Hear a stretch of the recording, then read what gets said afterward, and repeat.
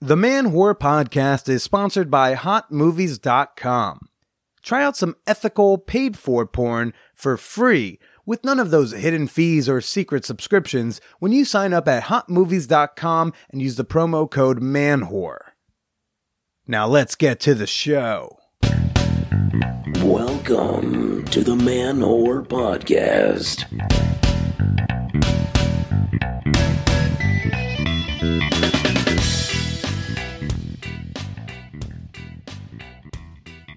Shout out to all those OG whoreheads, longtime lusters, and newly infatuated fan whores. This is Billy Persida, and this is episode 300 of the Man Whore Podcast.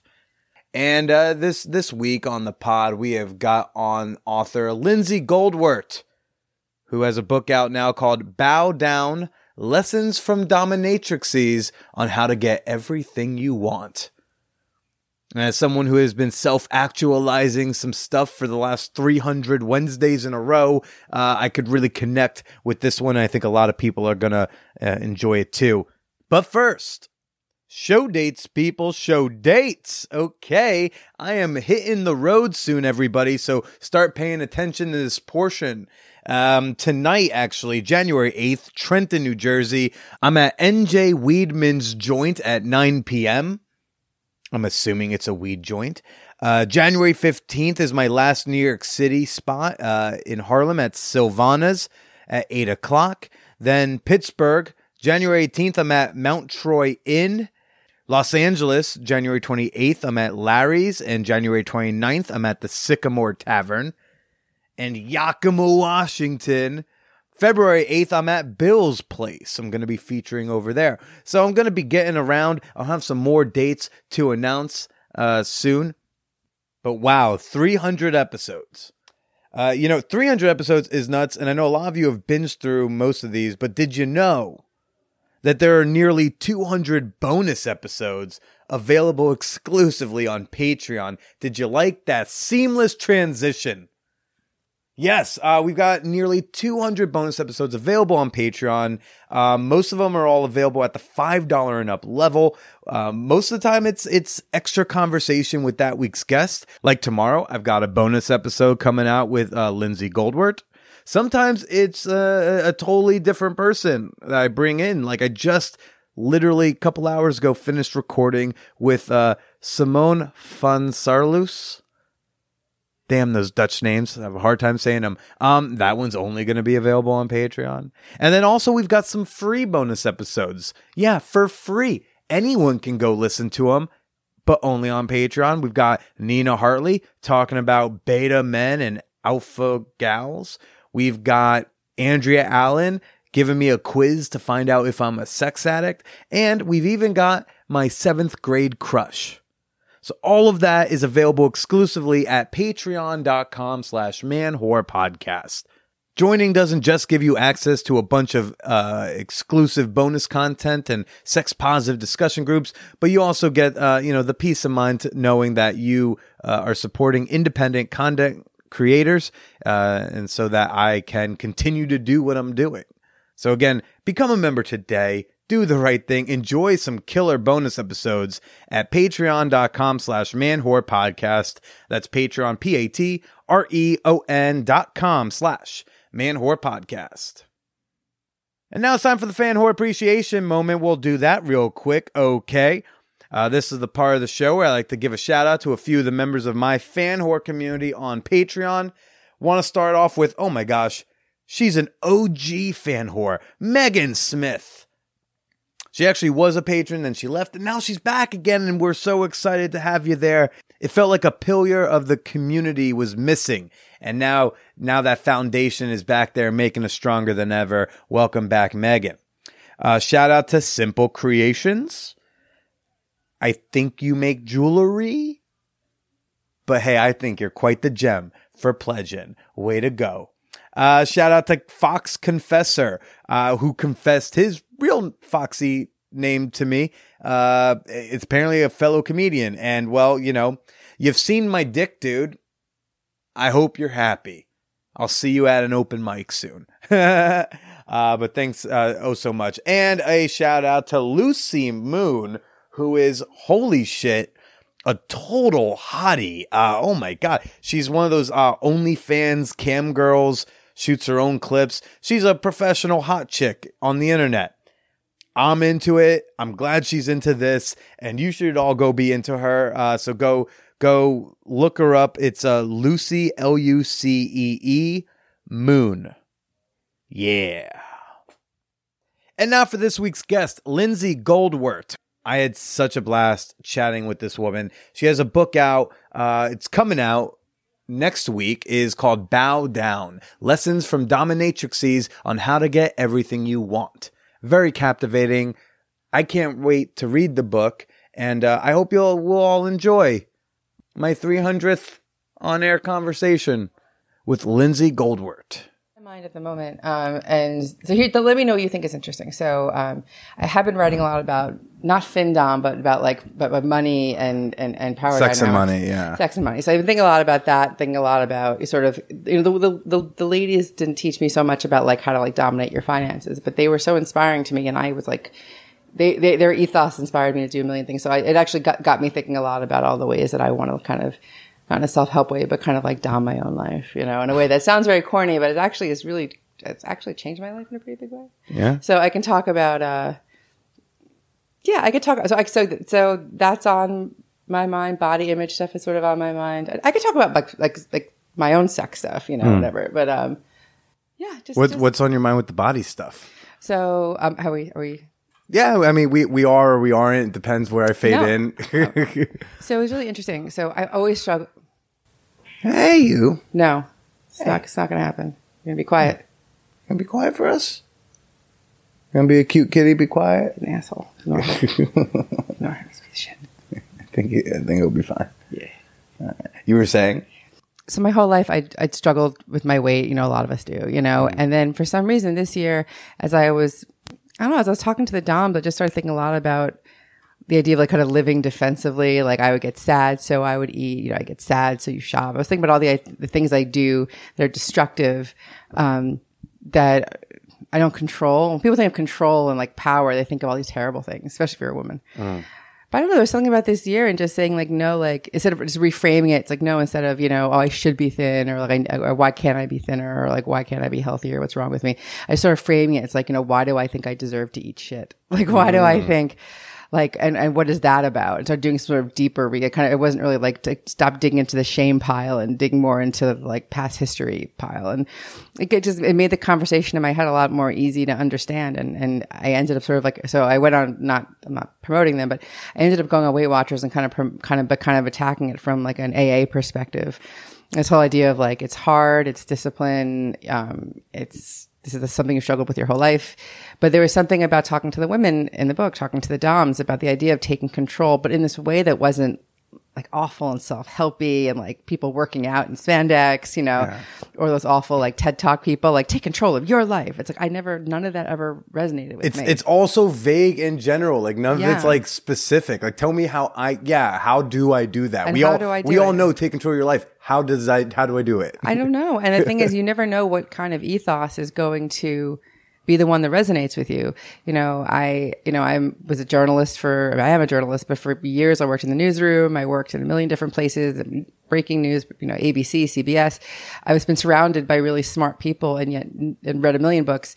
And yet the only ethoses that really resonated with me were hang out with stand-up comedians and hang out with kinky people and sex workers. And I think that it just goes to show that you never know where you're going to find things that click with you. Yeah. Oh, that's not too surprising. I mean, these are things I've always been interested in. So, so that's been an interesting thing that like, I wouldn't say, you know, I wrote this book and I lost weight. It was more like I wrote this book and I started really thinking about all the ways that I allow myself to feel powerless and kind of, you know, let myself sort of wallow in it as opposed, you know, so it was just more of a way of changing why I was, you know, allowing myself to feel so shitty all the time. Yeah. I also just, when you said like, why do I let myself eat shit? I've never, or as much as I love that what Domino's tastes like, I've never ordered it and at the end of the experience felt good. Never have I eaten it and be like, that was a great decision. It's never happened. No, it's about like hurting yourself with food. It's like food, but and it's funny. Like I don't know, all these things, I thought I know about like, it's not even like a masochism, sadism thing, but there was a way where I couldn't even, if there was a time in my life where I wouldn't even want to eat good food. I would only eat like bodega food. Like I would only eat food like in wrappers. Not that I was, I just wanted to eat like how I felt, and I always felt about, I don't know. I also, well, something's wrong with me. Why can't I just be like other people? And I just needed it. It's also by getting older, which is pretty cool. I don't know, something about this year and just kind of asking myself why a lot, and I think kinky people and the people I've met, and people who have fetishes and people who want to care more about, exploring their lives and living authentically, they ask why a lot. And I think, and you can ask why you like to fuck a certain way, or you can ask why you allow yourself to be treated a certain way. And it was just a big year of thinking. So I don't know, for some reason, everything kind of clicked with me when I started talking to them. They really had a way of looking at life that made a lot of sense to me. This year I was doing the asking why, but not with food, but specifically with sex. Like, why am I applying to this Reddit ad? Why am I going to go to this sex party? Why am I opening Tinder right now? Interesting. And it was like, do I actually want to get laid? Am I actually horny right now? Or am I just seeking a buzz in my brain for a moment? I can relate to that in a pretty big way. Do you think it's a sex addiction issue, or it's just like a desire for dopamine and connection issue? Yeah, I think it's a dopamine thing, because if it's not that, then it might be gambling, or it's going to be food, or it's going to be getting into a fight on Twitter. Oh, I remember when you and I remember a conversation you and I had. It was at, oh my goodness, we were at for some reason I was at a comedy roast battle, and you were taking bets on who would win. Yeah, I was the Comedy Fight Club bookie. You were the bookie, and I always bet on all the women, and I did okay that night. I remember that. That was very funny. But that's interesting too. I mean, for me, it's the same thing. As someone who I talk pretty openly about. I struggle with depression and various things. Since I was a kid. And I do think that all these things, they do give you a jolt. Like. Everyone knows this. Like someone likes your tweet. You one click buy something on Amazon. You unwrap a cookie. All these things give you that real feeling, and you're not wrong to feel that pleasure. There's nothing wrong with you for feeling it. It's just supposed to, then it's like, then what? And that's the question: is how many times can you hit those buttons before you realize that you're just sort of pasting over a larger problem?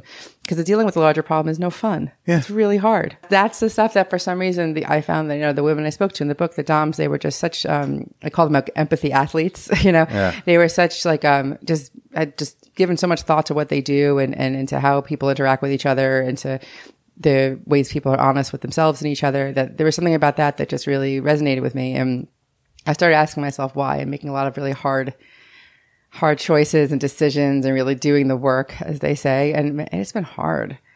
It's easier to just binge eat. It's easier to just whatever, just like flirt with. It's just easier to just do all these things to distract yourself from all the things that are hard in your life. And I have a lot of empathy for people. And I found that the dominatrixes, the idea that empathy is so important and trying to relate to people, that that also meant a lot to me as well. Yeah. Well, I want to say real quick, we're here right now with a fellow comedian and author, Lindsay Goldwert.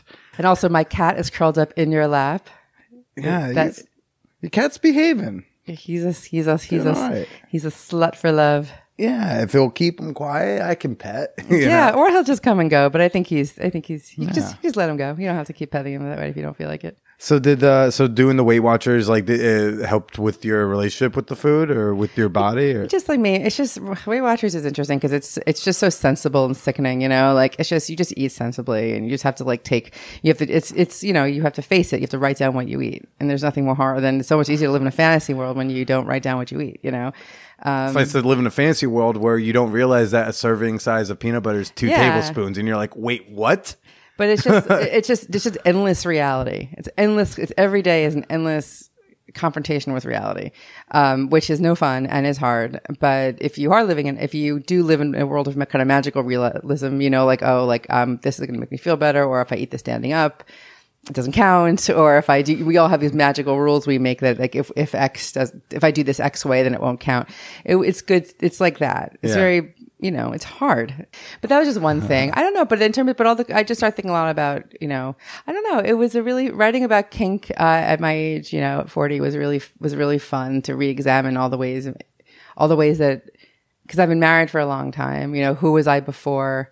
and who am I now? Like, I think that's an interesting, so being my age, I think the age between 38, whatever, every age is interesting, but being the age I am, you really are sort of doing a big retrospective on, because this is such a great time, like you're smartest, you're cutest, you're making the most money, like things are, it's a good time in a woman's life. So a lot of women I know are sort of figuring out like if I still want to be married to that person? Do I still want the same job? Do I still want to live here? Like, who am I the person I want to be? And it was an interesting time. It was an interesting time to write this book during this time in my life when I was in a lot of, questioning of myself. Well, so the book Bow Down, where you talk to a bunch of dominatrixes, right? Yes. So Bow Down, I interviewed a bunch of amazing dominatrixes from all over the country about power dynamics and how to get what you want. And initially the idea was that it would be more of a workbook, like how to get what you want in the workplace. But as I was writing the book, I got the book deal pretty quickly, and I kind of had to write it while editing and running. I just found myself being much more interested in more the relationship aspect of it, and relationships to ourselves and others, instead of just like, this is how you ask for a raise, this is how you do this. So was talking to these women like a lot of more I don't know why I just had a brain fart. I had a fully formed question in my head and then it just didn't come with me. So I wanted to use ultimately kind of a lot of the ethos of BDSM as sort of a way to examine your own life. I thought, the tenets of consent, negotiation, respect, communication, safe words. I thought all these ways were just were just interesting ways to view everything you do in your life, and how we deserve to be treated, how we should treat each other. And it just made life a more interesting place for me to examine at the time. So as I was writing the book, it started off as a workbook, and there is some work stuff in there for sure. But I was just started asking the doms questions that I had about myself and my own life. So everything in the book is very much from the heart and from my own experience. When you go that level deeper, it just gets like to be a more fulfilling, better piece of whatever you're making, whether it's a book, when I talk to the porn stars, so as a podcast, like it's not about like, who cares about the double anal, like what we want to learn about you. So not asking that's what I was getting at, was not asking them like, oh, how do you do X, Y, and Z, but it's like, how do you become the type of person who can ask for, do X, Y, and Z. Absolutely. And that's always been my thing too. People just go on YouTube for a tutorial. Same thing when you interview, like a porn star.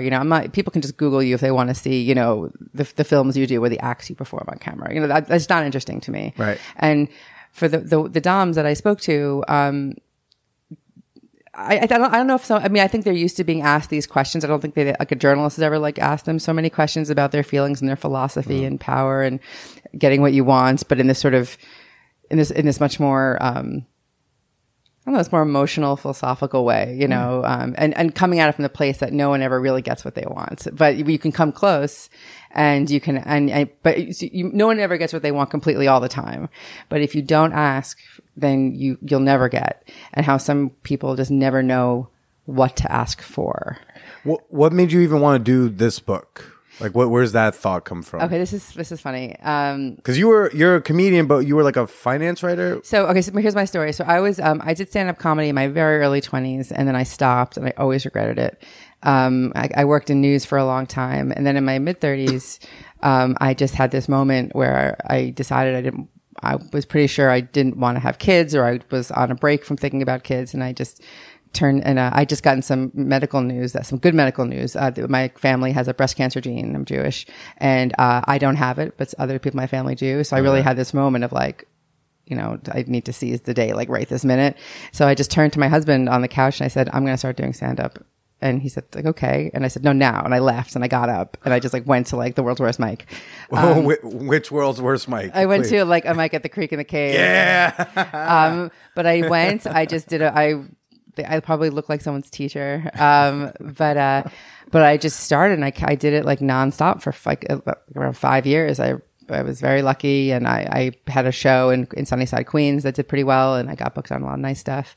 And then I did a podcast called Spent, where I interviewed comedians and writers and economists about money and their money mistakes and their money fuck ups. And that was really fun, and that did well. And, but then I had life is hard. You know, I was away a lot, and my husband was like, when are you ever going to come home? And I was like, I don't want to come home. I like what I'm doing. But were you touring, or you mean like out and about in I was the city? always out at night. I was out during the day. I just, my husband's an early bird, he's a productive, get up early, early to bed, early to rise kind of guy. And I had to sort of take a break from comedy to kind of figure out, I had to do some rethinking. So I've taken a break from stand up. Rethinking of career or its effects on the relationship? Or yeah, I just had to be like, well, how, I had to just figure out like who am I and what's important to me. And I don't want to like let my marriage fall apart, but I also like need to be myself. I also need to make money. So it was many things were happening, or in 2017, in 2018, where I was doing a lot of like deep thinking. And then I had the chance to pitch an idea to somebody at Simon & Schuster, and they were interested in a personal finance idea. And I like personal finance, but I'm not an expert in the way that other people are experts. But so I've always been fascinated with dominatrixes. I've always been fascinated with kink and sex work and all that stuff. And when I was a kid, I used to actually draw dominatrixes. How did you know what they are? I guess I watched a lot of cable as a child, but when I went home for the holidays for Thanksgiving, I looked through some old sketchbooks of mine, and there's tons of pictures of women in like fishnet stockings. Amazing. Yeah. So I don't know. And also, I think my mom had a Fredericks from Hollywood catalog come to the house that I may have like this lingerie catalog that may have like imprinted on me at a young age. I've always been, so Were you a dress up kid? I was a dress up kid in a big way.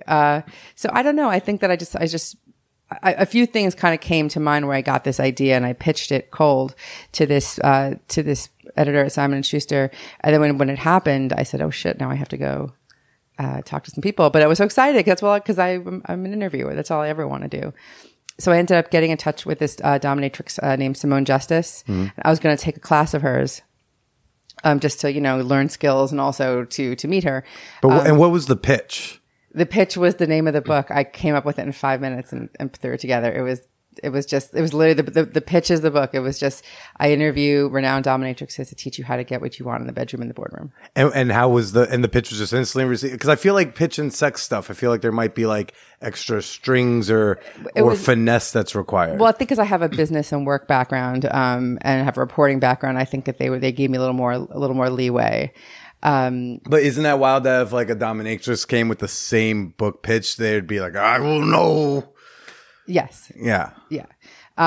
Definitely true. I think that yes, that's a whole other topic.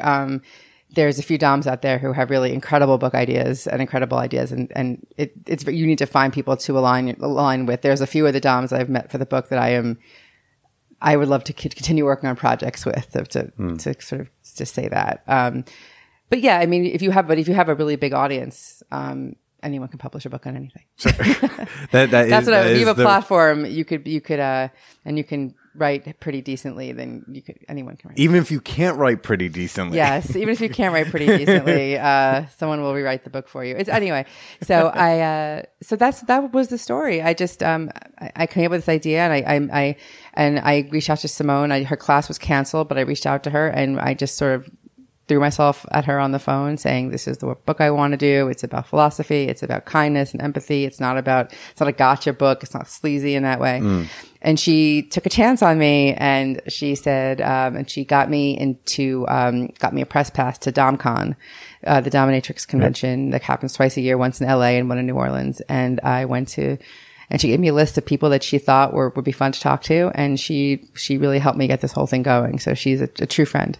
I like how you say she took a chance, because one of the things I was curious about was like, how were you received by a lot of these, doms and sex workers you chatted with? Because I know they don't always have the most favorable view of how media portrays them or re-edits them or quotes them. 100%. So I definitely get some skepticism, especially in my earlier days of the show when they didn't have like a list of people I can say, well, this person did it. Back when I was a more baby podcaster, I had to just kind of hope that they would take a chance to be on the show and hope that this face wasn't going to be a shithead about it. Yeah. Because this face apparently is a long history of doing that. It's very funny. That's one thing that Simone Justice said to me. She's like, I don't have a very good track record of talking to the media. Mm-hmm. And I said, I get it. I totally get it. But I just and I was very, and if she didn't want to help, I would have understood. A lot of the doms I spoke with, said very politely, like, no thanks. I wouldn't say a lot. I'd say like a good chunk, but always very politely. And some of them who didn't write back wrote back like months later saying, got lost in my email. Everyone's so busy. But so like your email got wedged in between a guy who wanted me to kick him in the nuts and another guy who just wanted to be flogged. Which one's going to pay and which one's going to pay them? Which one's going to just take up their time and could be a waste of time. So but she, because she just took a chance on me that I seemed like a nice person and I was very genuine. It was, and she's a big part of the book, and she does the whole introduction for me, and she gets a special thanks to the back of the book. She, by going to DomCon, which was an incredible experience, and getting to sort of sit in the back of the room, and just the trust that they had in me that I didn't, no one in the book was in the book that didn't talk to me for the book, but I just got to listen to these amazing women give workshops and listen to the conversations that the women were having. At DomCon, people meet from all over the country to see each other again. It's usually at a location, at a hotel. So there's lots of partying, lots of meeting up with people, lots of of fun stuff. So just to be there, I just felt so lucky. How did I end up in this, convention center in like this Hilton watching this incredible dominatrix give a demo of WWE style domination, and it was like, I just felt so like blessed to be there because it was just so fascinating and cool, and watching the doms in the audience, like taking notes and their questions and all the ways they were trying to organize their own lives around their health insurance, around the legal stuff. Like, they're not unlike it's like Star Magazine. They're just like us. Like everyone's an entrepreneur. They're all trying to manage their branding, manage their taxes, manage their income, manage their rent, manage their expectations of themselves and others, manage bullshit in their lives. And as somebody who I can also relate to them in certain ways, that I have never felt like I could have a life like other people's lives. They have to kind of do things their own way. This is sort of, and I always felt like I had to do things my own way, but I wasn't quite as brave as, I don't like to use the word brave, but I don't think I had I played things very safe for a long time is what I'm saying. I stuck with a career that was not as satisfying because I was afraid. So were you surprised at all to see like they're just like us and their job has the same bullshit my job has? Like, I don't know how into the kink scene you were or weren't, but I don't know, like, were you surprised at anything you learned like that? I mean, it's funny. Like they're just like us, but of course they're not. Like, it's completely different. Nothing. The things that surprised me, I'm trying to think what surprised me. I think I knew that they'd be cool and interesting and fun and have deep things to say. I didn't expect the real seriousness and just the spirituality, the spiritual aspect, the deep self-examination. I didn't expect so much heart and kindness and sweetness. I didn't, because I didn't. First of all, so you have an idea of what a dom is. They seem very cruel and there's stereotypes you see in the media. I knew that they'd have cool things to say. I didn't know that they would say things that would like change my life, that I would come home and I'd replay the tape and I would tell my friends the things that they would say. So I didn't know that I thought it would be kind of some cool sound bites, some interesting stories. I didn't know that it would really like rock my world in the way that it did. Yeah. And by listening to those tapes when you was rocking your world, is that how the book shifted from the workbook to some more self-examining? Sort of. So I had I had an outline of things I wanted to kind of plug into, like you'll see the book. It's like the different lessons. But it just became so much less of a book, like a workbook, like a lesson book than just, it became so much more of like a love letter, like it was a friend of mine from high school read it, and she said she was a little surprised. She says she's like, it's so earnest and sincere. And it's funny because like, I guess I'm known for being more of like a funny kind of sardonic, cynical person. Not cynical, but there's really not a lot of that in there. Like I really went in there very with like an open heart and really looking for, I'm the reader. I want to make a change in my life. So I didn't go in there with any preconceived notions of what I want. So it is a very open-eyed kind of like, hug me kind of book. You know, It is a blessing to do a book like that where you're not the expert on the topic, because I Yeah. feel like that can remove so much ego from it, and you can really just go like, I'm here to learn, Totally. and to have my world rocked, to have my life changed a bit. Like, you know, if I talk to someone on the show, like I'm always prepared, like I might have a earth-shattering revelation or something. Yeah. It's because, like, who am I? I'm just a comedian with a fuck show. I'm not an expert on anything except on how to throw a gangbang. That Right. I'm starting to become. I threw 4 this year. Like I was like, I'm getting this hang of it. that's a real that would be a good story. Did you monetize it? I'm trying to, and I've had a couple clients. I had one client that it fell through because I wasn't comfortable with her behavior. Oh, interesting. And then I have a client in California for when I go on this road trip.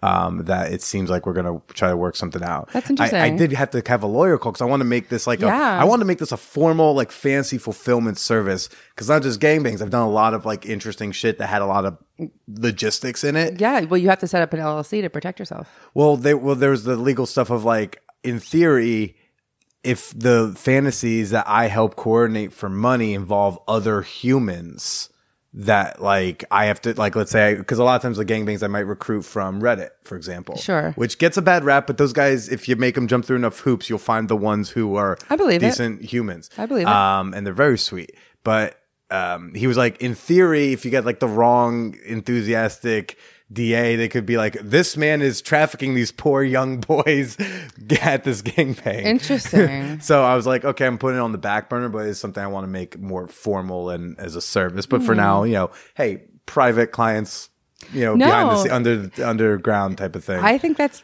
you know, if people are, it's consensual and people are having fun, like, what, life is so short. Yeah. To me, I don't understand, but I mean, from my point of view, why that should be a problem. I mean, I guess as long as, like, you know, the one person who's being Right. banged, as long as Like, so it might have to be something more like, I may have to finagle. It's more like, I will consult with you and advise and help you with the organization, but, like, you legally have to, like, make the post yourself.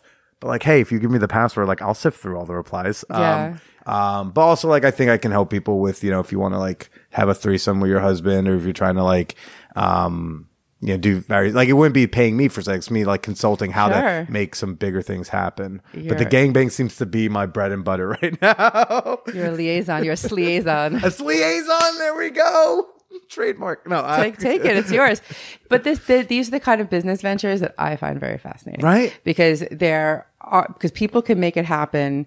You who want to do this responsibly, ethically, safely, you want everyone to have a good time. Yeah. That's all you want. And to make some money. Yeah. Because this is what you enjoy doing. So a lot of dick pics to sift through. I'd like compensation. I know that is that, what do they call this? Pain and suffering. yes. But I think, this is the thing, which as someone who writes about business, like, those are the businesses I'm interested in learning about, because there are hoops to jump through. There is a service. There's a need.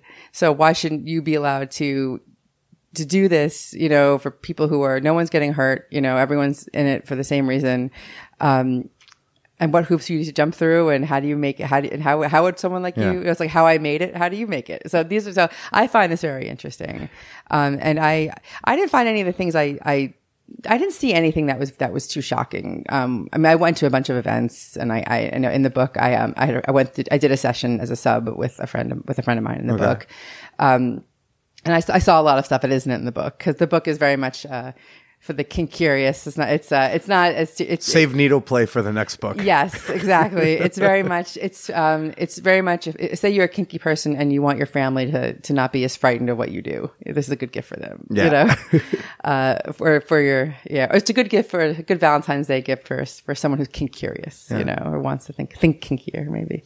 But I didn't see too many things that were, I don't know what's shocking to me. My threshold for shocking is, it's a comedy. It's very high. Right. My threshold is very different. Like in a sex ecosphere, it's hard to shock me. Someone's like, I have a fetish, but, like, it's so crazy. I'm like, bring it on. Be like, you know, you don't understand. You don't understand. I'm like, come on, I got it. You know, I've heard I've seen things, but I like feet. I'm like, oh, honey, you know, it's, you know, that's so fine. It's so normal. There was a few things I saw nothing was terrible. It was one thing I saw that was interesting was, there was somebody, because the women were all very, obviously very protective, about shielding their clients and stories about them. They were very protective and, you know, their concern for them and their privacy is very important.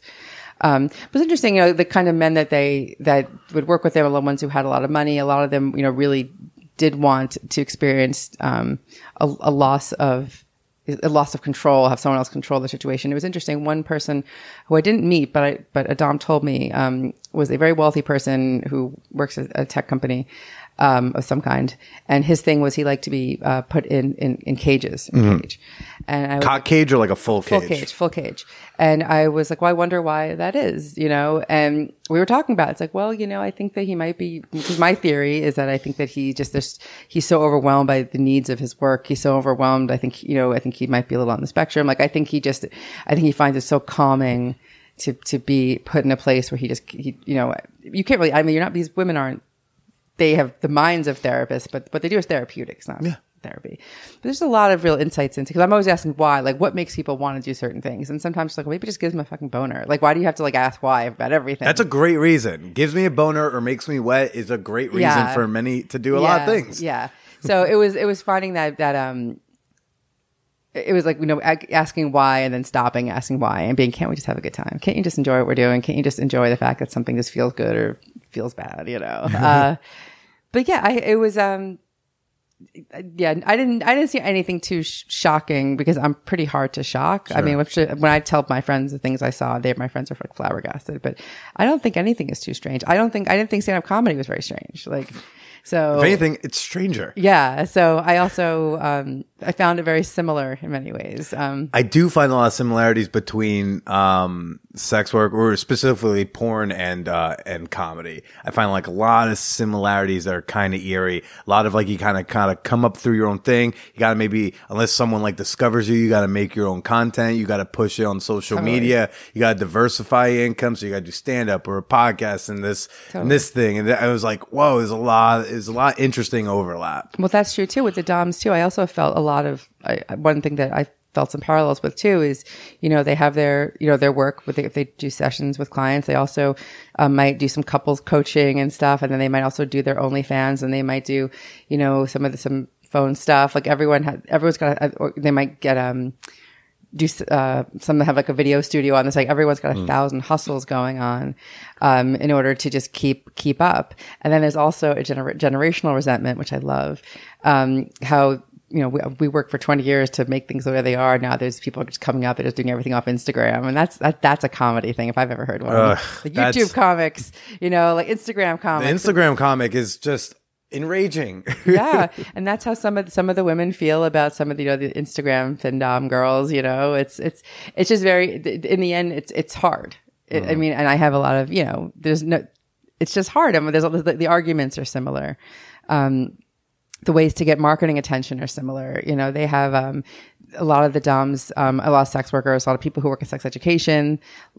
They struggle to get their ads accepted on Facebook and on Instagram and all these places. I can't even get ads accepted on Facebook.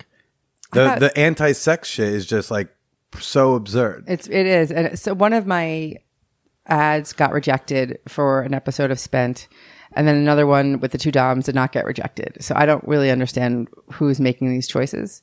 That said, so every career has different struggles, but it was very funny coming from a publishing background and I worked at an investment startup, to go to a dominatrix convention and hear everyone talk about SEO. Cause I'm like, I'll never fucking escape it. You'll never escape SEO. You'll never escape the importance of search engine optimization, but that's the challenge they all have because they're independent operators, and just like magazines and newspapers shut down, all the dungeons shut down. Everyone had to come up. And everyone's making less according to their Someone said to me that like the session rate hasn't gone up as nearly as much as the cost of living, and neither has the set pay for a feature at a club. Neither has the cost to write an article. Like to me, there's just a lot of parallels with people who want to do things their own way on their own.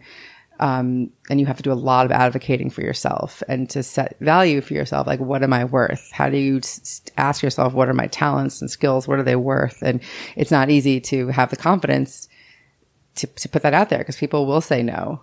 Is that a confidence you had before researching this book?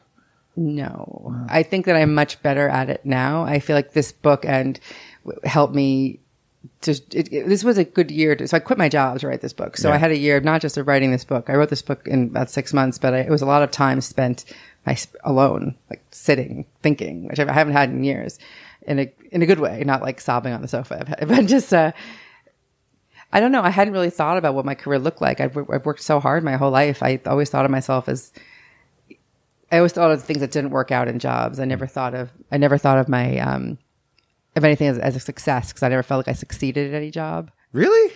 Yeah, I was like really hard on myself. I met you long before this book was starting to, was a thing. And it was like, it just seemed like, yeah, she's doing things. She's making moves. Oh, she's sponsored by who? Which app? Okay. Dope. Yeah. Right? I saw all those things as very separate from each other. But I always, in every job, when I looked at my career, I only saw where I failed at each job. I never saw like, I was really, really mean. The opportunities you didn't get. Yeah, and just all the ways I let myself down, all the ways I didn't do well enough at the job. I was really hard on myself. And then with the podcast with Spent, I did have a sponsor, and that was incredible. But because it couldn't carry on the way I wanted it to, I started thinking about that as a failure. Like I needed some time to look at my career, it was 20 years as a whole, and before I could say like, no, like I do deserve to ask for this much money, and if I don't, I'm insane, and people are not going to treat me with respect if I don't ask for what I'm worth. More than what I'm worth, and then I'll take a little bit less. But it's not just the advice like always ask for as much as you can without laughing. That's like really good advice, but if you don't mean it, what are you even asking for? Mm-hmm. So to take time into your career and write down your skills and people who've worked with you and what you've accomplished, and really take a look at it as like a volume of work. That's the only good thing. Again, about getting older is so great because you actually have something to show for yourself, if you can. So I found all that really helpful, talking to the women about, how you just have to say, I have a very special set of skills. I've worked really hard. I've trained hard. I know that I'm really good at what I do, and not everyone can do what I do. And that's a really great way to look at what you do. And but even then, a guy will be like, well, that's way too expensive. Forget it. Well, too bad, dude. Then you have to say, too bad, dude. It can't, but if you're a certain kind of person or you have a bad day, you could be like, God, maybe I'm asking for too much. Like, maybe like things are changing. And then you can start to wobble. And sometimes that you have to pay your bills. So like you can be all high and mighty, not high and mighty. You can have your rate. Like, I will not get out of bed for X amount of money, but sometimes you do need to, because you need to pay the bills. And you need to let yourself take the thing that pays less if that's what you need to, if you need that month. You got to let yourself do it without like devaluing yourself overall. Yes. Be like, I am taking this even though I know I'm worth more, but I happen to need this money right now. Or I'm trying to go on this vacation, so I'm going to pick up this extra thing, even though I know I'm worth more. Absolutely. As long as it's in your head, you just have to keep track. Yeah. Just keep track of what you do, and just know that you haven't devalued yourself or devalued your worth. Just being like, I need to take on this bullshit project because I need to get bills paid this month. But going forward, but I never thought about things that way. I just always thought, people don't. No one gets paid for doing that, or no one's ever going to give you money for that, or well, that's how much the base pay is, blah blah blah. And I just took other people's word for it.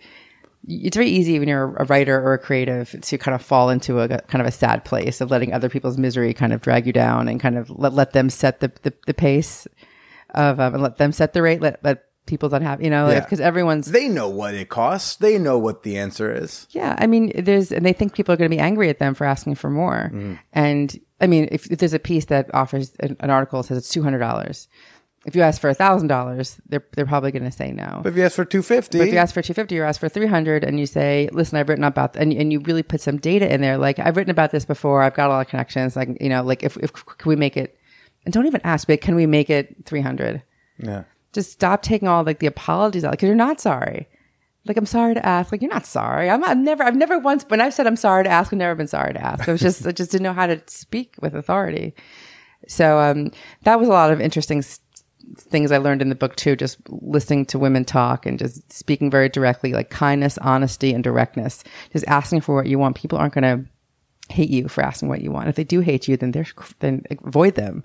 What kind of person, if someone says to you, like, listen, you're asking for a little too much money. You always want $300 an article. I just think that you are just way in over, you're just too big for your britches. Like, it's not getting this many clicks, whatever. But. Then it's not enough money to continue working for. And you're better off taking a hike anyway. Mm-hmm. Because and unless they're doing it, like that's the whole thing about feeling powerless and power dynamics. Like they have the power, but you have the power too. You can also just walk away, especially if it's something over such a small amount of money like that. Like when it's a lot of money, you have to kind of figure out what to do. But when people say like, oh, I don't want to ask for $300 over $200. Like, what are you doing? Like, why are you letting, like they're getting your content for nothing. You're a bargain. Do you know how like, cheap you're the last thing to think about on their bottom line. You're going to get paid in 3 months. You're getting paid net 90, ask for more money. They don't even know who you are, but people are just very afraid. And I think women, hopefully things are changing. We're just not raised. When we go to college, none of us actually, men or women or any of us, no one tells us how to ask for money or in a way that's respectful and in a way that shows that we deserve to earn it. No, we don't tell us how to negotiate a raise, negotiate a salary, how to negotiate for how we should be treated at work. One of the things in the book that I really liked was one of the Doms, not on social media. Her name was Mistress Ava Zhang. She and I talked about a code of conduct, the idea of having a personal code of conduct, and like if you work at a company like McDonald's has a code of conduct, you will not discriminate against others. You will, wash your hands after you will not dip your balls in milkshake, stuff like that. Milkshake, you will, right. But why don't we have them for ourselves, for how we can expect to treat others and be treated? And I gave it a lot of thought. And if you had that, it sounds corny. It sounds like a self-helpy thing, but you just think about how much shit we eat. Like, and how we let some people give us shit and other people we don't let them get. Like, why can't we just kind of hold? And so if you have a boss that treats you like shit, you have to say to yourself, well, he's paying my bills. I can accept this amount of shit eating. But then you have to ask yourself, well, how much is it worth it? You have to just, because I'm trying to, I don't know. I just don't think we don't allow ourselves to ask what we're worth in any respect. Like people just allow themselves to be treated very poorly by their family members, by their coworkers, by their bosses. And even though you might have to eat more shit at work than you do in your relationship because your job is paying you a salary, that's why you're allowing yourself to be treated a certain way at home. Yeah. Yeah. Well, I mean, yeah, it's not dissimilar to knowing what you're worth in a relationship and what you won't settle for. And also, like, where, the wiggle room of like, okay, I will accept this in exchange for that, or last night I literally had to walk away from someone on the street, who I've been like seeing for a few months. I'm going to take myself out of this because I don't deserve this treatment. All I've done is try to help you and defend you and make you feel better and make you giggle or something throughout this night. Yeah. So I'm not going to accept this amount of treatment. Now, will I accept a little bit because I know you're in a rattled mood? Yeah, exactly. Totally. But like, there's a threshold at which I don't accept that. And I think a lot of us need to learn like what our thresholds are in relationships, of when we walk away from a conversation, when we walk away from the relationship. Sure. And that's, I think it's the same skill set and there's the same self-confidence you got to have 100%. To know when to do that. Yeah. To know when it's time to walk away and to be like, there's only so much I can do here, but if you're nice, like chronically nice, like me, I feel terrible. I'm getting better about that. But the thing I liked about the book too, because again, like talking to the Doms about relationships and about, well, what do you do? A lot of the book is about relationships. So what if, you're been with somebody like 5 years, 10 years, 15 years, 20 years, and you decide that things have kind of, you really want to change in the marriage, whether it's a sexual change or any kind of a change.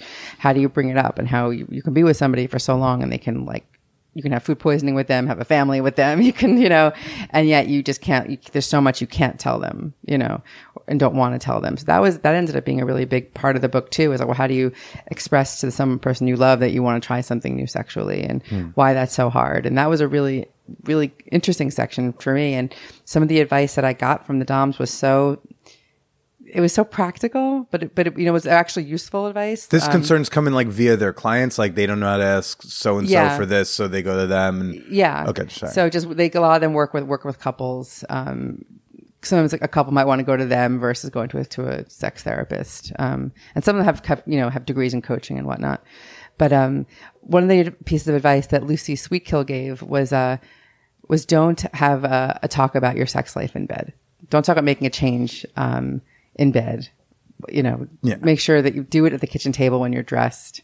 because everyone's naked and they're in bed and they're vulnerable. Everyone's tired. And chemicals are going. Chemicals and all are going. That. Like it's just if you want to have a conversation about, either opening up the marriage or trying something different or whatever it is, like just don't do it in a place where you're physically vulnerable. Yeah, dudes, when she says like, when you say we should have a threesome while you're fucking, she's like, oh yeah, totally. That's not a sign to go start searching. Like, yes. Follow that up. Hey, did you mean that back there? Or was that just hot talk? Yes, definitely. The best conversations, the ones that stick, are the ones that that are in broad daylight. In clothes at the kitchen table, perhaps. But that's how you. But if you really want to make yourself be heard, and so that was an interesting thing to me, because most people think if you want to bring up something to change your sex life, you do it after sex. Like, hey, like, it would have been much better if like we were doing something different, But that's really. That makes so much sense when you say it out loud like that. But when do most of us have our conversations with our lovers about sex is in bed? And then people go to sleep angry, So and when the idea of being with someone who you love for a long time, who you don't want to blow things up with, but you're wanting more, is such an interesting topic, because you don't want to give up the good thing that you have, but are you wrong to want more? And I think that goes, and that's both for whether it's you're a dom trying to set your price, or you're a freelance writer, or you're in a relationship. Yeah. I think my fear, my self-conscious whatever nonsense is I know I'm worth something. I don't know what the number is. And then I have the fear of being wrong. So being wrong, giving my price to someone for, like, say, an ad, or being wrong in where I think I'm going to draw my boundary in a relationship.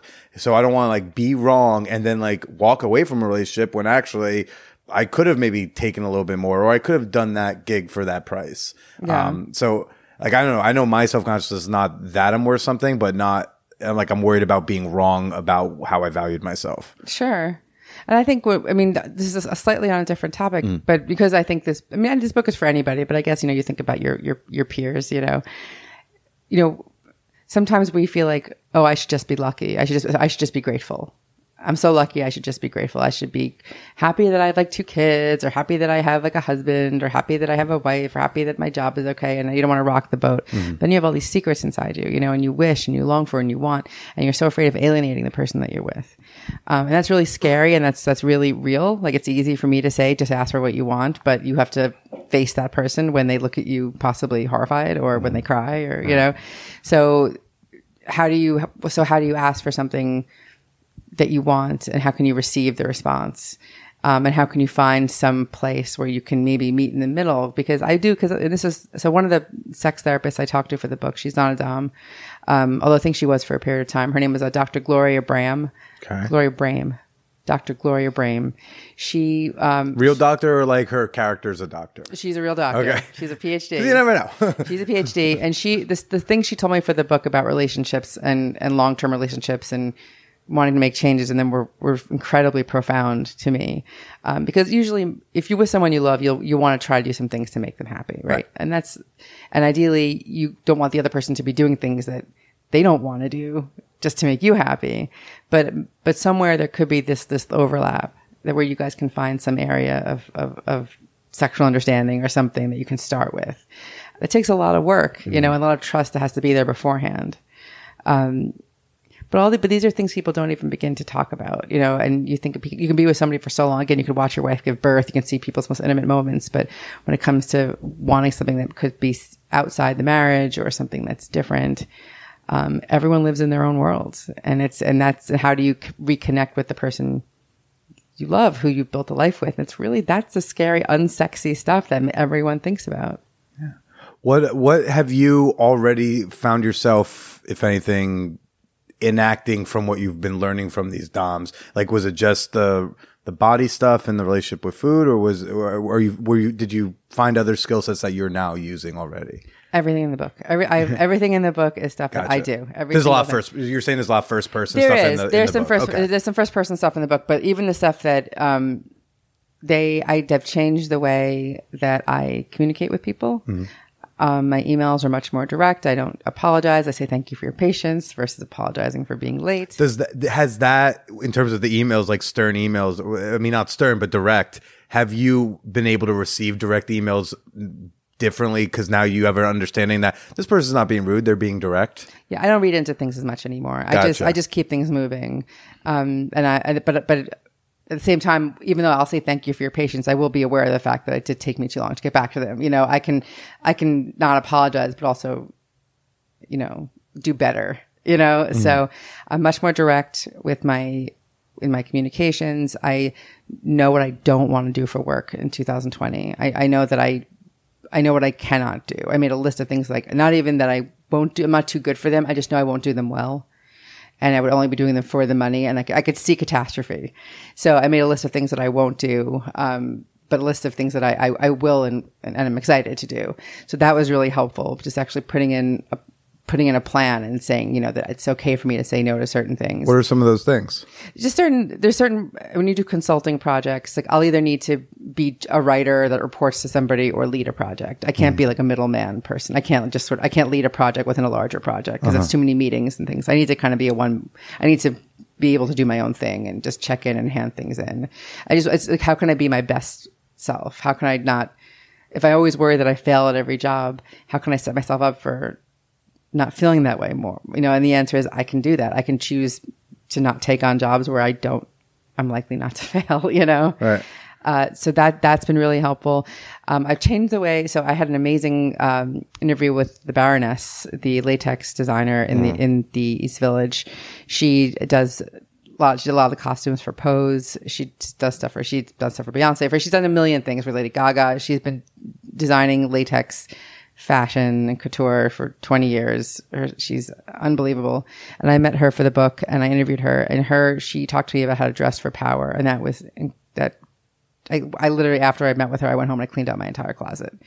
What is dressing for power, or is that also in the book? It's in the book. It's in the book. I'm assuming, I think pantsuits, but I also don't know a variety of clothing. It wasn't even about the articles of clothing. It was about going through your closet and like, it's just like it's like go through your closet and what makes you feel powerful? It's just also, but what is each article of clothing like? You know, why do we hold on to, like, you know, I had a pair of shoes that never fit, but I held on to them because I paid too much money for them. So they were just there in my closet. And she said, you can just go through your closet and just get rid of all the stuff that you're holding on to for like, that make you feel shitty, you know, like, oh, like they used to fit and now they don't, or that looked good on me when I was 19. So I'm going to keep it because it reminds me, you know, just think about like who you are now, what makes you feel powerful now, as opposed to the things that may have made you feel okay then that aren't part of your life now. She's talked a lot about, you know, harnessing your sexuality through your clothing and how you can't control how people perceive you. Yeah. People have to pick up what you're putting down. Or they won't. And if you go in a room where you feel as all your energy is on all cylinders, people are going to pick up on that. And if you're wearing like a pantsuit or wearing something that doesn't feel like you, people will sense that, and because you're going to have a hard time. One of my favorite parts of The Artist's Way was just clearing out. Once we get to the chapter where she says, "Yeah, clear out the closet, clear out the drawers," I was like, "Oh, this is dope." I threw out T-shirts I've had since high school. Yeah. And I was like, yeah. But it's also hard to do. These are like memories and they're parts of you, and it can feel like you're throwing out parts of yourself, you know. Well, part of me is like, oh, these are memories of when I was thinner and fit in this shirt. But those are all big things. Like, I mean, like a lot of the stuff I threw away, I had like stuff from when I was like a size 6, stuff when I was like a size 14. Like I got rid of so much, like bags and bags of stuff I donated because I just wanted to start again. Like, who am I now? And what do I want to look like now? What do I want the world to see now? And that was a big question too. So that was something that, she was great too. She put me in like a latex skirt and she like had me like, she got me all done up. And that was a very life altering moment too. I was like, well, I was like, I could never wear latex. Actually, I actually could definitely wear latex, and I hope to wear more in the future. But that was a big one that changed just a lot of like just being kinder to myself and just trying to it sounds so corny, like self-care and kindness, but you just like my husband's away for a few days. You know, he's with my in-laws. I have some time to myself. And the old days I'd feel so guilty. It's like, oh, like I should be with my husband or oh, like I should be productive. I was just saying should all the time. And I can't tell you how much better I feel like just not caring. Like, this is my time. I wrote this book. I quit my job to do it. I have other projects in my life that will happen, but this is a big deal. I am spending time promoting the book, writing about the book, doing all this stuff. This is my own time. And I don't think I would have felt, I think I would have been apologizing for it this time last year. I would have been like, I'm so sorry, bud. I'm so sorry, bud. But I didn't even mean I was sorry. Yeah. I just wanted... You just don't want them to hate you for doing what's important for you. And that's the thing, the whole idea, like, I don't want anyone to hate me. But then I think, do I really worry that people are going to hate me? And if they were to hate me, like, why would I want to know them anyway? But I just have these fears of like, I don't want anyone to be mad at me. I don't want to be mad at me. Also, when I worked at a startup, I've worked at startups, and I worked with some incredibly intelligent, like, female data engineers and data scientists and people who and they all said to me, when I told them I was writing the book, all the women got it. They all got it. And they said, tell me how I can ask for what I want without sounding like a bitch. This is 2019. And this is still worried about being called a bitch. You're going to get called a bitch. It's okay. Well, there's either that or just like, what are you doing that you think is actually, like, what is bitchy? Like, what does that mean? Is it because you're saying what you want to happen? Is it because you're saying that something in your team isn't working? Is it saying that, now we just talked a lot about what it means in the book. You're a bitch, whatever, if you're unreasonable, if you're cruel, if you're horrible to your employees, if you're disgraceful to work with, like, yeah, you're a pretty bad person. But if you just want people to do things for you that make sense to the goals of the company, and you're watching out for yourself and keeping your team in mind, you're never a bitch. Why would that be bitchy in 1,000 years? But we still have this filter.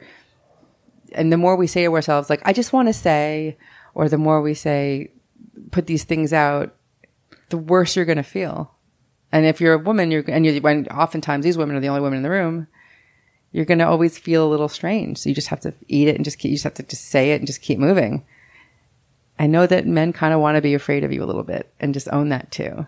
Like, own the fact that they might not want it, that you might not be at their level, that they should be a little bit afraid of you. But that's fucked up too, because you wish you could just all be in the same room solving a problem. Right. But yeah, that's something also real. I didn't quite realize how many men were so in awe of powerful women until this year too. I had a very, I was very, when you write a book about this kind of thing, a lot of men will come talk to you. And I'm a married woman, but I got a lot of attention from men. What were men asking? Just, and this is like men in your life, or like dudes on the internet seeing that you're doing it? Everybody. Just like nothing disrespectful, really. Just like, I think it's so cool. I think that's so amazing. Or just, tell me what you do for work. Oh, that's so incredible. That's so amazing. Just all this sounding very impressed. Although, well, sure, probably they were getting a boner in some way with like my achievements versus like, it was just very interesting. It's like, wow, like it's like 20 guys in their 20s and 30s being like, wow, you've accomplished so much, and that's so amazing. Like it was just very opposite to like growing up. But does that feel at all like condescending? Like, oh, well, I would never thought you would have all this. No, I didn't feel anything. I just said, I said, thanks. I said, I hope you enjoy the book, and I just left it, which also felt kind of great to me because I don't have to engage with it. I just said like, thank you for reaching out. That's really sweet. I didn't buy the book.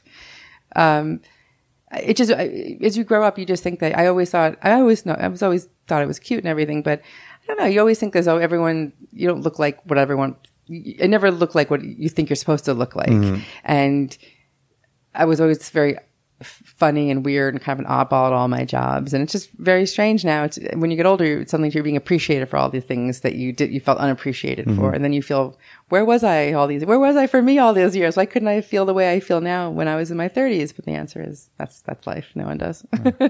What do you have any tips or suggestions, like best practices for journalists who want to reach out to, whether it's dominatrix or any sort of sex worker, to do it in a respectful way? Because I think there's some who are shitty, and then I think there's some who, and I used to be one of them, and probably still make gaffes from time to time, I'm sure. But they mean well, and they just don't realize what they're saying, why what they're saying is kind of not chill. Yeah. So do you have any best practices for, media people who want to reach out to sex workers for an interview, for a project, for whatever? That's a great question. And that's something I was thinking about today, because so many of the DOMs I work with would be incredible sources for a number of articles, whether it's about, it could be anything from legalization versus criminalization to about relationship coaching, to fashion. they have just a different point of view on all the same stuff that we have questions on. And I would recommend a ton of them as sources to my friends. I think the question, it sounds really dumb in this day and age, but like do your homework, like look at how they like to talk about themselves. Just do some industry research, see if you have a mutual friend with this person. Don't just cold email them if you can. And just get the lowdown and just be a little bit extra sensitive. I don't think that's wrong. I think I definitely, when I was writing the book, I definitely said, I'm new to this. If there's ever anything I say that is, please correct me. But I think that coming from a place, just think about why you're writing the piece and don't come with any preconceived notions on what people are like or what they're going to say. Because no two DOMs think alike on anything. No two people think alike on anything. Just because one DOM supports this doesn't mean another DOM is going to support that too. Just think about why you want that person to put themselves out there for you. Why are you? They're not just there to kind of dress up your piece, to be kind of like a kinky ornament to your piece. Just figure out why you want them there, why their expertise is important. Just like any other article, if you see something they've done in the past, you would reference that in the email you send to them. Like, one of the DOMs I reached out to, I saw her in, she was quoted in a magazine called Quartz. It's actually a business magazine. And I found her there and I said, hey, I read what you wrote about negotiating in the workplace. And I read your website and I read your mission statement and you sound incredible. Is there any way that I could buy you a cup of coffee and ask you a few questions? Then this is the project I'm working on. And that's what I did. And people were pretty nice because they showed that I was interested in more than just like, what can you do for me? And of course you always go to them always buy them a cup of coffee. Don't make them do any work. Don't make anybody do any work for you if you're asking them for a favor. And these are all Lindsay's tips. But I think that's true. Just figure out what you're asking. If you're not sure, ask someone if what you're going to be asking is inappropriate. Yeah. I would also throw in if you want to write about sex work, don't sensationalize the sex work at least at a bare minimum. Because even if you're going to be shitty and do it in your article, don't do it in the email when you're pitching them, because they don't think what they do is sensational, or some sort of like absurd thing. So don't be like, we're doing this thing. It's like, isn't it crazy that like sex workers also sometimes do X totally normal thing? Like, right. So, also think about how you're approaching. And I've definitely, I pissed off Melissa Gira Grant by accident, like a very, long time ago. Cause just the way I approached her in the email was not, appropriate, which at 25 years old, or 24 or whatever, I didn't know. So it's like, approach with respect to the job, not just to them. Be like, I was respectful of them. No, you got to respect what they do for work 100%. To be able to even speak about it respectfully. Otherwise, if you think like this person's nice, but sex works for like dumb whores, that's always going to be the subtext of everything you're saying. It's going to ooze out. That's a really good point. Be like, you're really smart because you've written a book, but you're different than the other ones. That's how I felt about the first porn star I interviewed, Sarah J, where it was like, fun episode and we get along, but it's just when I was 20, I was freshly turned 25. I saw a news item for something called Team BJ2. Okay. I woke up the morning of the World Cup final, and apparently Sarah J did this thing called Team BJ a few times, where it was like, I'm gonna pick a team to win this championship. If that team wins, I'm gonna blow all my Twitter followers. Okay. Which what really is more like, it's fuck a fan style porn, and it's more like she doesn't have to pay for talent, which is actually brilliant, because they have to pay for their own testing and come out and do a video and be willing to get the blowjob on camera, but she'll blow all the fans willing to meet those parameters. Okay. And I was not well versed in like sex work stuff or porn stuff or anything really. I was, an idiot. But I woke up and it says like, oh, Team Germany is in the World Cup final today, so Team BJ2 is still on. I just saw like on Twitter, and I looked into it. I was like, wow, that's a really smart marketing thing. Right. Oh, we're going to pick 4 World Cup teams. One wins, we blow a bunch of dudes. They're brilliant. It's brilliant. We're going to grow our Twitter followers. Right. And because one of the rules, like, you had to follow them both on Twitter. And again, back when I was a moron, I was like, that's brilliant, man. This is one of the smart porn stars. Right. Right. And then when I sat down with her, like, I learned about all like the different ways they had to like, she had to diversify her income with the texting and the sexting and the selling this and whatever. And I go like, oh wow, she's really got it. Or some of that, like, I was like, it never even occurred to me that porn stars could be smart, because that's where I was at that time. And I think if I go listen to that now, I'm sure you could hear hints of that in my language, speaking respectfully this one, but like what I felt about her industry was different than how I was treating her. I think just never assume anything. I've never once talked to a sex worker who hasn't surprised me. I've never had every preconceived notion I've ever walked in, and we all do. It's just never what you think. People are surprising and they're interesting and they're weird and their stories are never what you think they're going to be. And that's the best thing about being a reporter. Like why bother doing this for a living if you have the story written in your head already? Exactly. So, right. So I also think that there is a lot of things I've gotten in life, and I'm very lucky, is because I believe I'm very, very gracious and I'm very grateful. And I think just being extra, and you can't fake it. You can't fake kindness, in my opinion. So I am, so if you do want to take the time to reach out to somebody for your story or article, just really figure out why you're doing this, and and also never talk to anybody like you feel bad for them. Never be like, we just wanted your point of view because, you're an exploited sex worker. Like, just like make sure you know like what you're doing, like, and make sure just make sure, like, ask a friend if because especially if you're writing about sex work and you assume that every person in sex work is exploited, or every person who is a sex worker is being trafficked, or it's anti-feminist to be a sex worker, or it's feminist to be a sex. Like, don't come in with your own ideas, because you never know what anyone thinks of anything. And that's when things get interesting, is when they say, actually, like I'm a porn star and I'm not a feminist, and here's why. Like, that's a far more interesting conversation you're going to have than just asking questions. Just be curious. Yeah. And being curious, be gracious, do your homework, and don't be afraid to say, if something I say, it's, also just acknowledge where your ignorance will acknowledge be. And just throw yourself on there, and always follow up with a thank you. Follow up with a thank you. Fantastic. And, I think, I don't know. It's very hard to explain why this book means so much to me and why it's so terrifying promoting it. It's a very kinky book. And even though I have some of my ideas of sex have changed because of this book. And that is sort of interesting was Wanda as well. I never thought of myself as a person who was more of a dominant type person, like sexually, or bedroom, boardroom. And as I've evolved, like I am. And that's really exciting and interesting. I never would have thought that in my early 20s. My early 20s, someone said something to me that was so great, that sometimes we lock ourselves into the kind of sex we like based on the first great sex we ever had.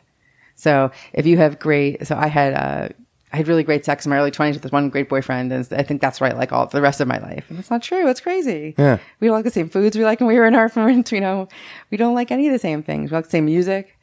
But it's not, when you're married, it's very hard to think about those sort of changes, so that was interesting that, when I was researching the book, because clearly I wrote the book because I wanted to hang out with Doms for a reason. I mean, obviously, I wanted to. 9-year-old you was so happy. Yes. And I was in the room, and I was at, and even though like I'm figuring out what I like sexually, and everyone is kinky in their own way, I definitely was like, oh, like I get this. This makes sense to me now. And looking at, seeing the women at events I went to who were in more of the submissive roles, I totally get it. But I was like, that's very much not for me now, and that's very funny to me. I was like, wow, things have like really changed. And that felt great to have recognized like such a big evolution in myself. I was like, wow, and that's a part of getting older that's so amazing. It's like, wow, like me at 40 is totally different than me at 20. Like, that's so exciting. And well, I was going to ask, before you continue on the difference with the age stuff, is if you're down to do a little like 10-20 minute bonus episode. Sure. I'm curious, some of these revelations you're having on 40 versus 20, and also some of the stuff you alluded to about like communication and marriage stuff around the comedy. Sure. But for now, I would say, where can people find you and find the book? Yeah. Thank you guys so much for listening. You can definitely find me on Twitter. That's sort of my favorite. It's Lindsay Goldwert. Lindsay with an A or an E? Yes, Lindsay Goldwert. And you can subscribe to Spent Podcast. It's we just brought it back. It's talking about money with we just did a sex and money miniseries. We have Stoya is one of your guests. That's a great Stoya. one. She was fantastic. I spoke to these two incredible dominatrixes, Diadem Dynasty and Lucy Sweetkill, who appear very prominently in the book, and an economist and a sex toy CEO. So that's Alex Fine from Dame. Yes, right? Yeah. Alex Fine from Dame. She was great.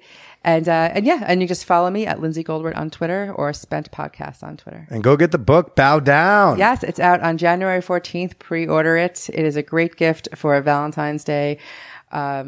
Or for anyone you love. I mean, right. The way you've described it sounds like it's a good book for my mom. It's a book for your aunt. Well, my mom, who's got like the new, she's a new like real estate agent type, and she's very gung ho about it. Very big on Instagram, apparently, is her new thing. And I'm like, Mom, go, help with your negotiating. Is she someone that's a little? Is she? Well, she's a late in life career person because of a long marriage, and then after a divorce, she was like, I think I'm gonna do real estate. She would be put off by kinky content. No, I bought my youngest sister a couple years ago a copy of The Ethical Slut because she was. That's a great book. Great book. She was still in college. I wanted to try to expose her to some sex positivity, and I like how it has like a glossary of terms right up front. That's a great book. Yeah, Kelly apparently didn't touch it. I came home like 3 weeks later just to like visit, and I saw my mom. My mom. I didn't announce I was home. I opened the door, and my mom's on the couch in the living room reading The Ethical Slut. And I'm like, okay, that's amazing. Yes, buy it for your mom. It's all about making peace with yourself and and it's filthy. It's heartwarming. It's fantastic. Like me. Patreon people, you're going to hear this bonus episode tomorrow, but for now, why don't you say goodbye to everyone else? Thank you so much for listening. It was so nice to be here.